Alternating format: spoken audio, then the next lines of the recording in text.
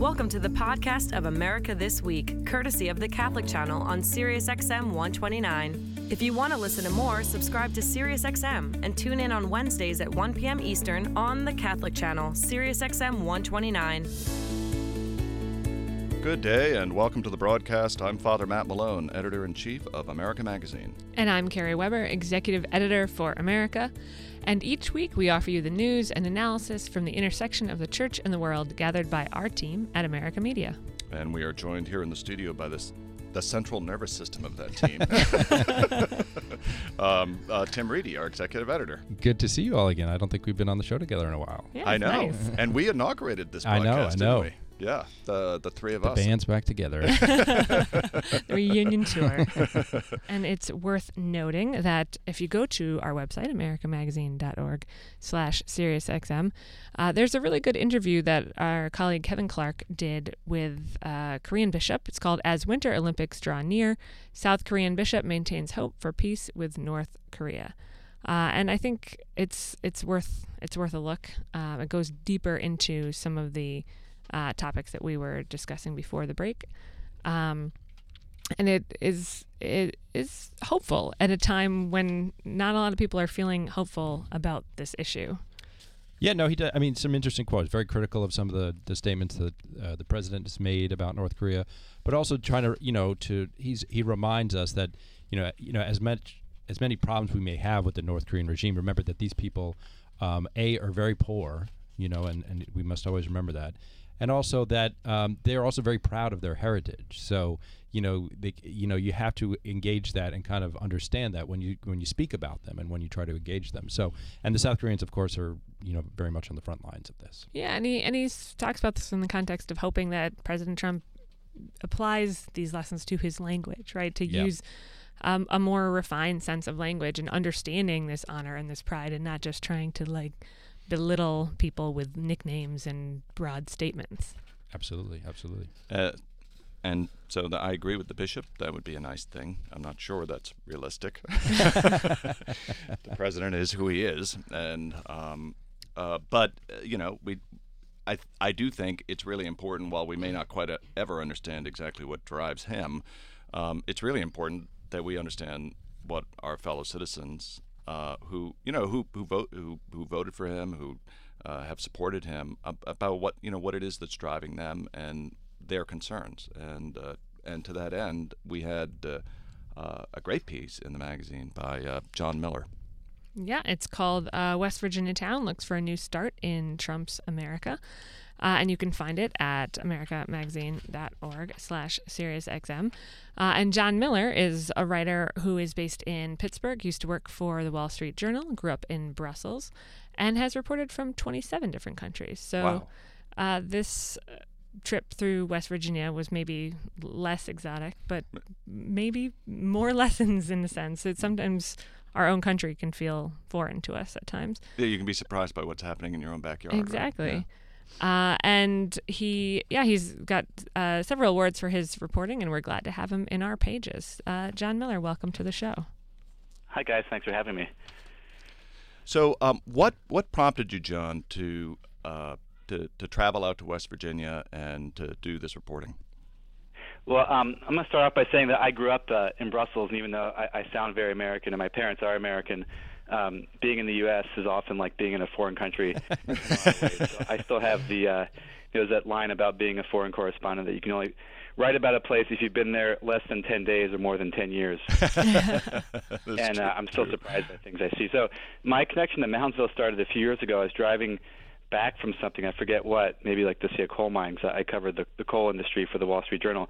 And I saw a sign, driving through Moundsville, I saw a sign that said, "Paranormal Hot Dog Stand." Wow. I stopped off and met a guy named Steve Hummel who had opened a hot dog stand, and it hadn't really worked out, so he had put a bunch of spooky antiques in there and called it paranormal, and attracted visitors, and was sort of moonlighting as a sort of tourist thing. And I well, it worked. You pulled over, right? Yeah.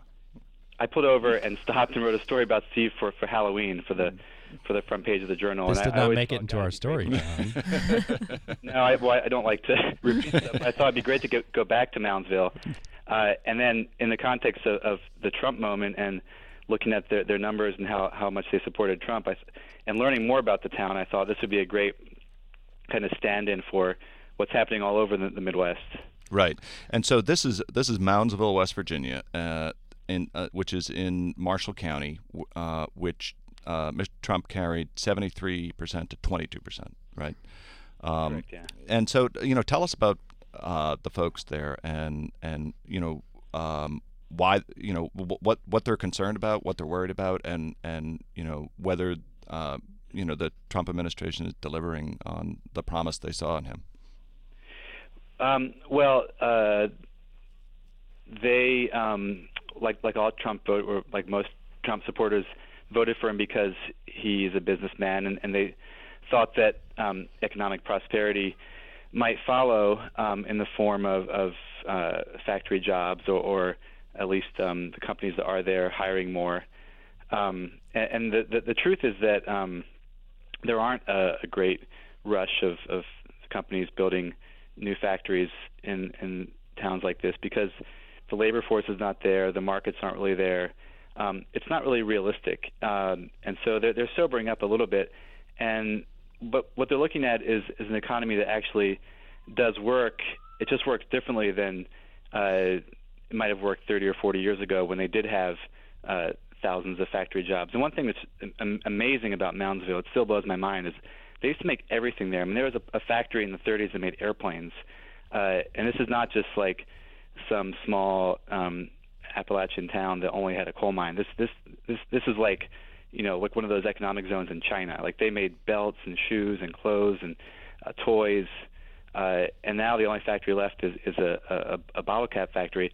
But to get back to your question, I mean, they're concerned with coping with the economy they do have, as opposed to trying to recover a fantasy economy that's not going to come back, and that's an economy based on energy, so gas and coal, which they have, both of which they have, and services, so things like the big Walmart, or there's a casino nearby too in Wheeling, or tourism. They have two big tourist attractions, and they're also focused on bringing in more tourists.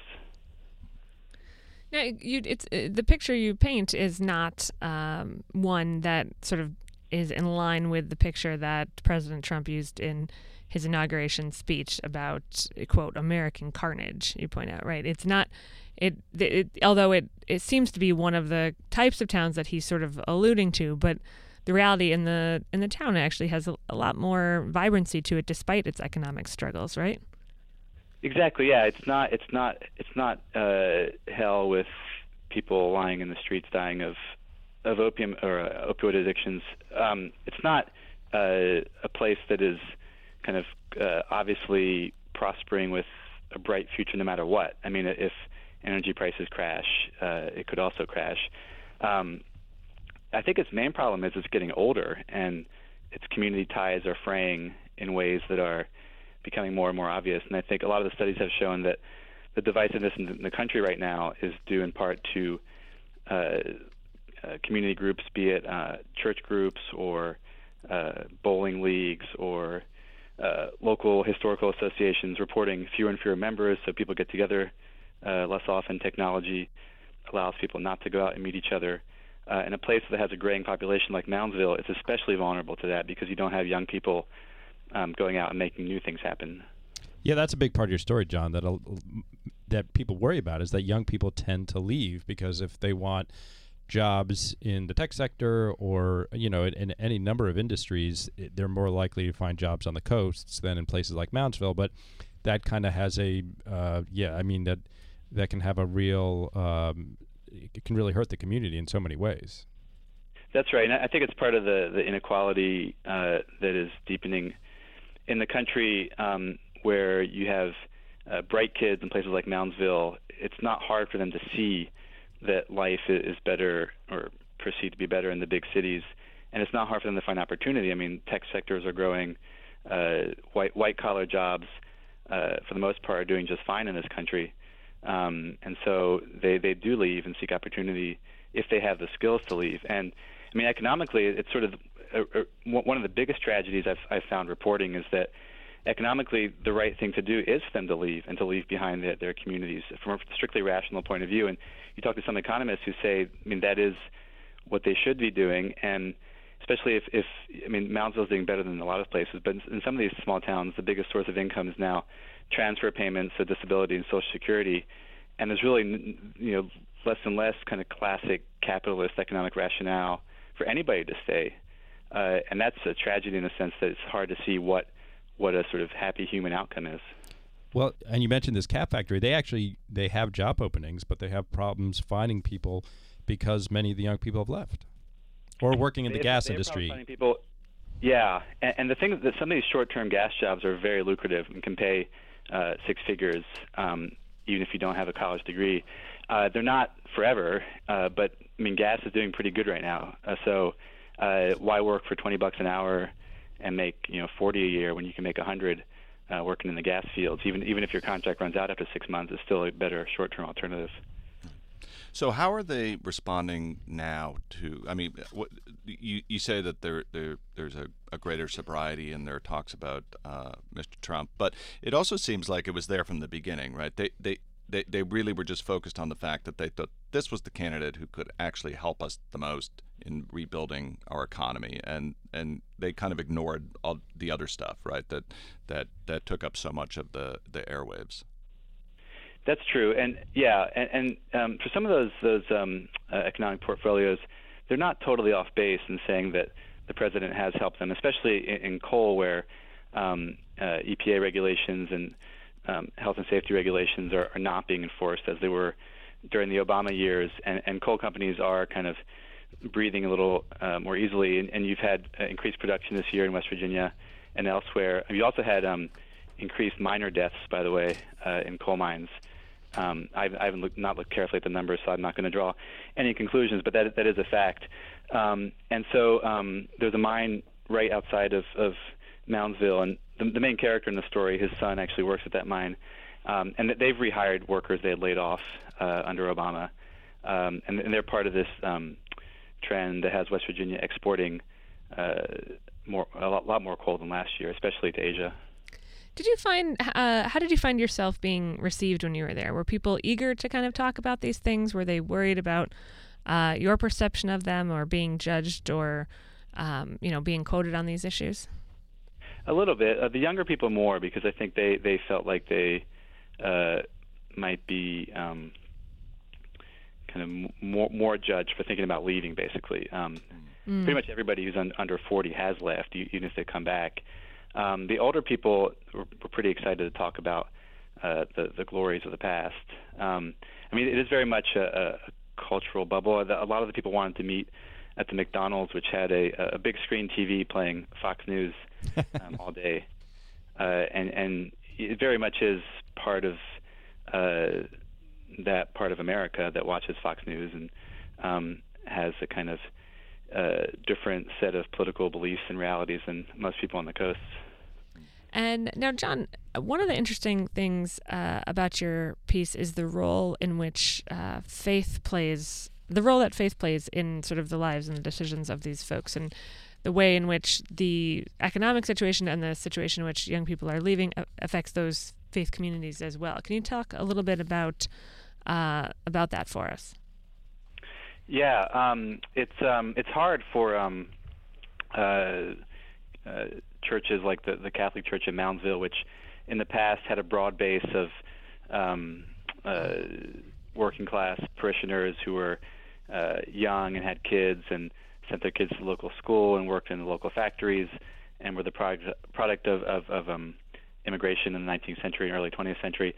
And now with the young generations leaving, are left with a mostly older population. I went to Mass one morning, and I probably was the only person there under 50. I mean, it really is a dramatic graying. And there's only one priest there who's a lovely Vietnamese diocesan priest who I spent some time with, and he struggles to kind of keep the parish energized.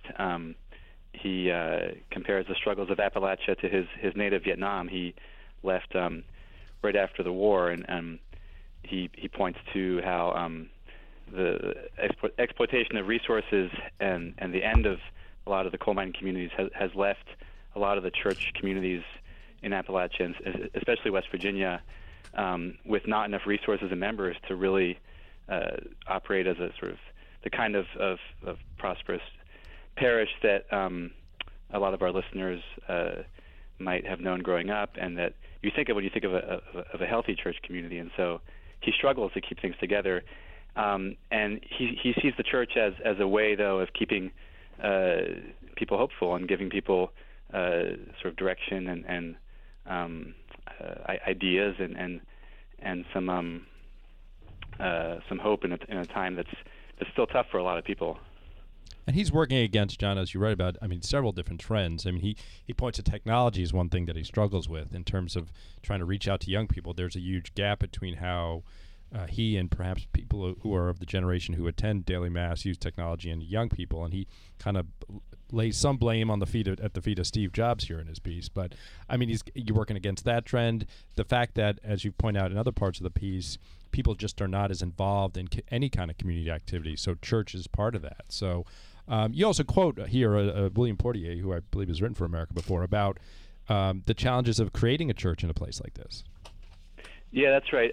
Bill Portier, who, by the way, taught me theology 20 years ago at St. Mary's in Emmitsburg, Maryland.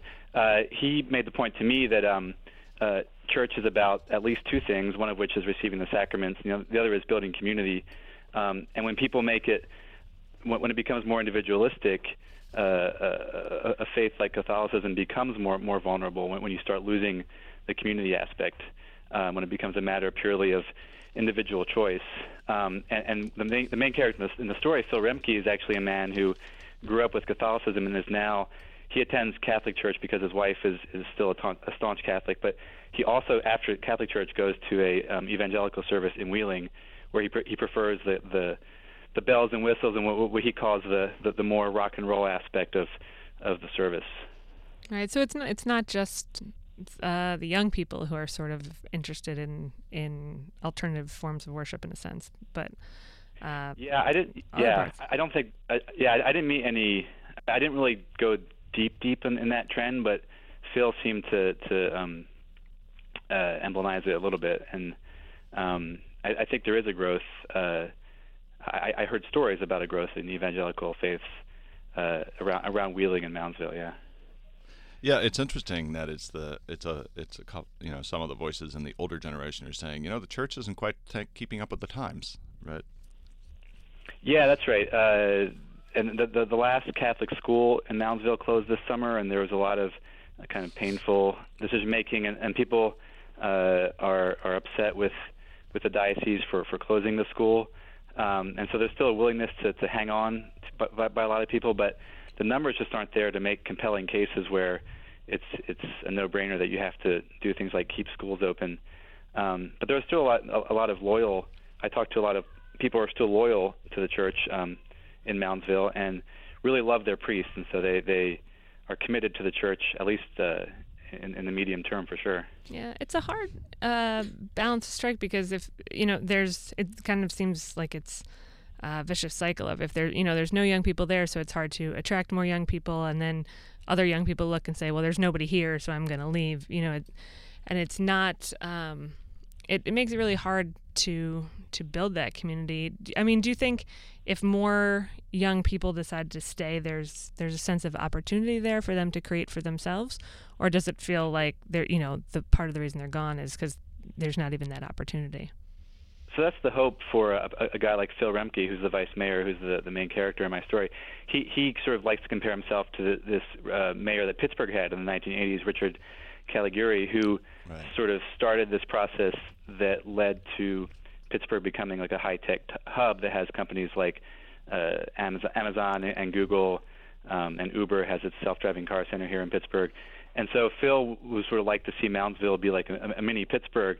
And it's not a totally crazy thought. It's not far from Washington and Pittsburgh, and it has relatively affordable land and places you could build, like you could imagine like a big tech campus there.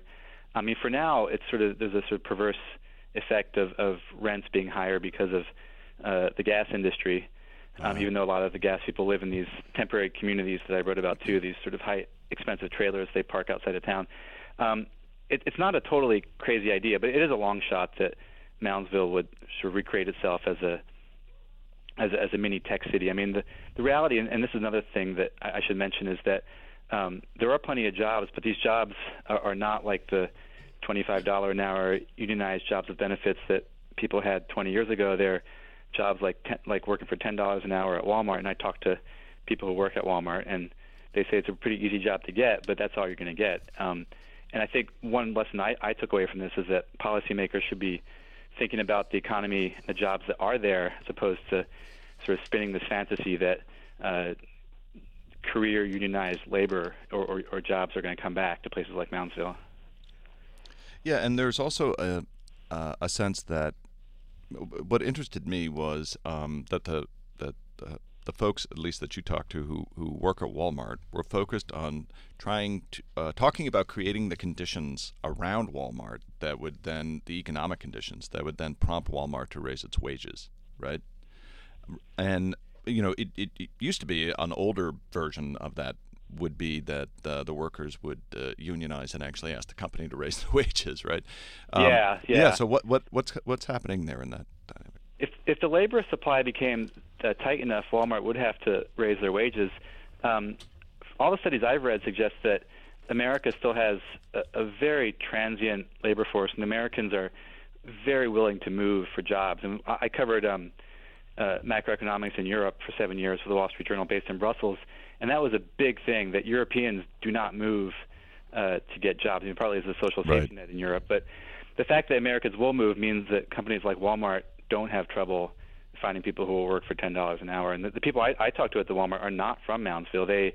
They're from 100 or 200 miles away, and they drive in and get cheap apartments and live there, or they commute. But they are willing to move, and so that sort of takes away that idea that you might create like a tight labor supply and drive wages up that way. Do you think that's purely from the necessity standpoint, or is there something sort of in the American spirit of like go west young man kind of thing, that even if you're going west for a job that isn't super glamorous, that's sort of how we view the possibility of success in the country? Absolutely. I think I grew up in Belgium, and I think that's a huge difference between Europeans and Americans. And my friends I went to high school with at a Belgian public high school all still live in Brussels. Yeah, pretty much. And even though they have found jobs, but even if they hadn't, I think they would use the safety net, and I think that's a big cultural difference. Yes. Yeah, I think there's among some folks that I know, there's a little bit of a sense of like, if you don't move away from home, that there's a sense of a lack of progress, or personally or professionally. Even if you could have a great job at home, that there's something symbolic for young Americans of saying like, all right, well, I've left, not just my parents' house or the college, but like I've moved to a new city, I'm on my own, and here I am. But when you do that, you often end up in some of the big cities that have the jobs. So maybe that's a thing that we need to talk about and needs to change. Yeah, right. I think this identifying success with literally physical movement is sometimes is hard on families a lot of time, and it makes it harder for young families. Often when you move away and then you settle and you have kids, but suddenly you're 500 miles from the closest family member who used to be relied upon to, be the babysitter, and then you go into the childcare costs and all the, it gets into the economics of things as well. When the solution to a lot of those things was you just live near people who helped you out. I gotta say, one nice thing about living in Pittsburgh is that I have friends where I don't find out what they do for 6 months before I've known them. I find that my husband is from Ireland, and when we go to visit him, I've been there for weeks at a time when no one has asked me anything about work, and it's very rare that would ever happen here in the U.S. with people I know. In New York City. Yeah, sure. Particularly in New York. Right. It's one of the first things they ask about, right? Yeah. This is also the folks that you spoke to, demographically anyway. Mr. Trump carried these folks by an enormous margin. But these are folks who at one point or another may have considered or did vote for either Bill Clinton or Barack Obama, and so these are swing voters in a sense, right? And these are exactly the kind of voters that national candidates need to be talking about. So what is it that politicians need to get about these folks that they don't get now? They're totally swing voters, and that's something I've done a lot of research on. I mean, partly it's just personal charisma that Obama had it and Trump had it, and you capture the moment and people just like you personally. I mean, I think being or crafting a message that addresses people's concerns about work is the biggest thing. And I mean I think it was manipulated, but the Hillary quote about putting coal miners out of business just crushed her in West Virginia. Yeah. And so if politicians want to connect, I mean, I think they have to craft a message that speaks to the heart of voters' concerns about work. And there's a really interesting thing in Pittsburgh, where the United Steelworkers Union is headquartered. The USW leaders hated Trump. They really thought he was disloyal and not one of them. But the rank and file loved him because he touched their hearts with these talks about rescinding trade deals. And so if you can craft a message that speaks to that, I think you're going to win. Yeah, and that was always Bill Clinton's point. Whenever the Democratic Party isn't talking about jobs, it's losing, right? And absolutely, yeah. Because these are folks who they all supported Robert Byrd, and so there is more flexibility in this polarized country of ours than you would think by watching the news, and but the national leadership of the parties doesn't seem to get that. I agree with you. I do worry about the information cycle, because you have a loss of sort of shared information and newspapers that everybody reads and television that everybody reads.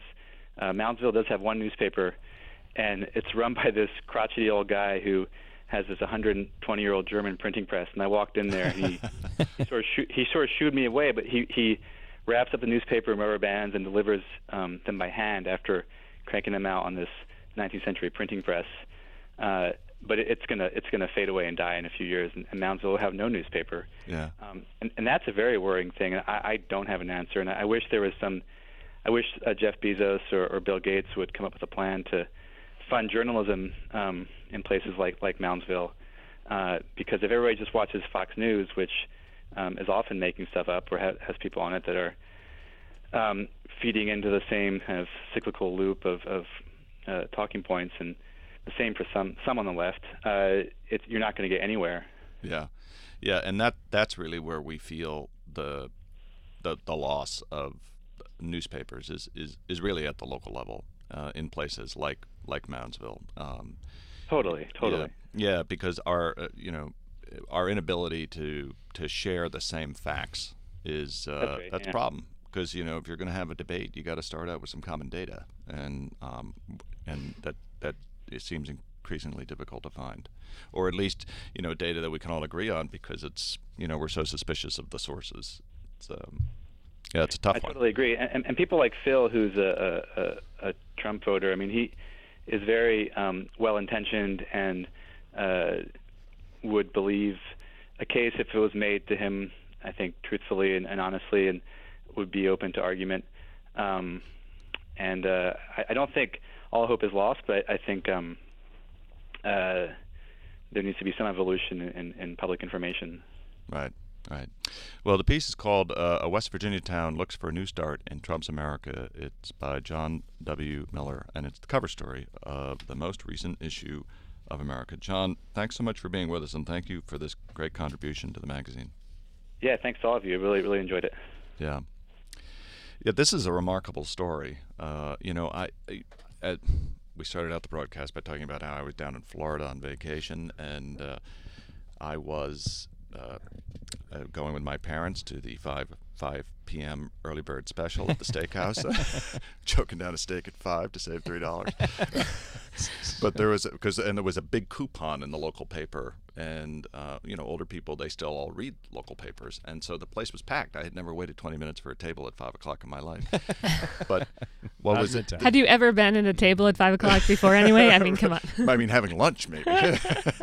But one of the things that was really interesting that I realized in talking to them and then talking to their friends is that they're very much like the folks that John talked to in this piece. In that, they're a little better off. They're middle class and they're more mobile, but they also are basically voting on this. Who do we think is going to improve the economy and make the economy better? And they think that the rest of it is just a bunch of noise. So in this very strange way, they're really smart in figuring out that that stuff I'm hearing is just stuff, and I'm focused on this one question, and that's what they're focused on. And they're able to discern that. Yeah. But as John also said, I think charisma does actually make a big difference. Yeah. Because people who command attention, for good or for bad, tend to sway the electorate. From Clinton to Obama to Trump. Well, it's the who would you rather have a beer with kind of thing. Yeah. That's often who people vote for. The taller candidate frequently wins. So you have a good chance, Matt, if you ever decide to go back into politics. But I think for our radio listeners, Matt, what are you, 6'4", 6'5"? You're 6'4". 6'4". All right. 6'4", yeah, So. and shrinking. So your chances of being a politician are lessening with the day. I think so, yeah. if they are still existent at all. I think you might have ruled that one out a little while ago. Right. But yeah, I'm running for mayor of So Mansfield. much of politics is about emotion. Yeah. And how someone makes you feel. Right. And that can't be sort of what completely drives us. No, indeed, it cannot. So you've been listening to America This Week on the Catholic Channel, Sirius XM 129. You can find more at americamagazine.org. You can read about this story and every story that we have talked about today. And you can also follow us on Twitter and on Facebook. And you can follow us from anywhere in the country. You can follow us from Moundsville if you like. And to subscribe to America, call 1-800-627-9533. That's 1-800-627-9533 for a smart Catholic take on faith and culture. For Kerry Weber and Tim Reedy, I'm Father Matt Malone. Thank you, and good day. Thank you for listening to the podcast of America This Week, courtesy of the Catholic Channel on SiriusXM 129. If you want to listen to more, subscribe to SiriusXM and tune in on Wednesdays at 1 p.m. Eastern on the Catholic Channel, SiriusXM 129.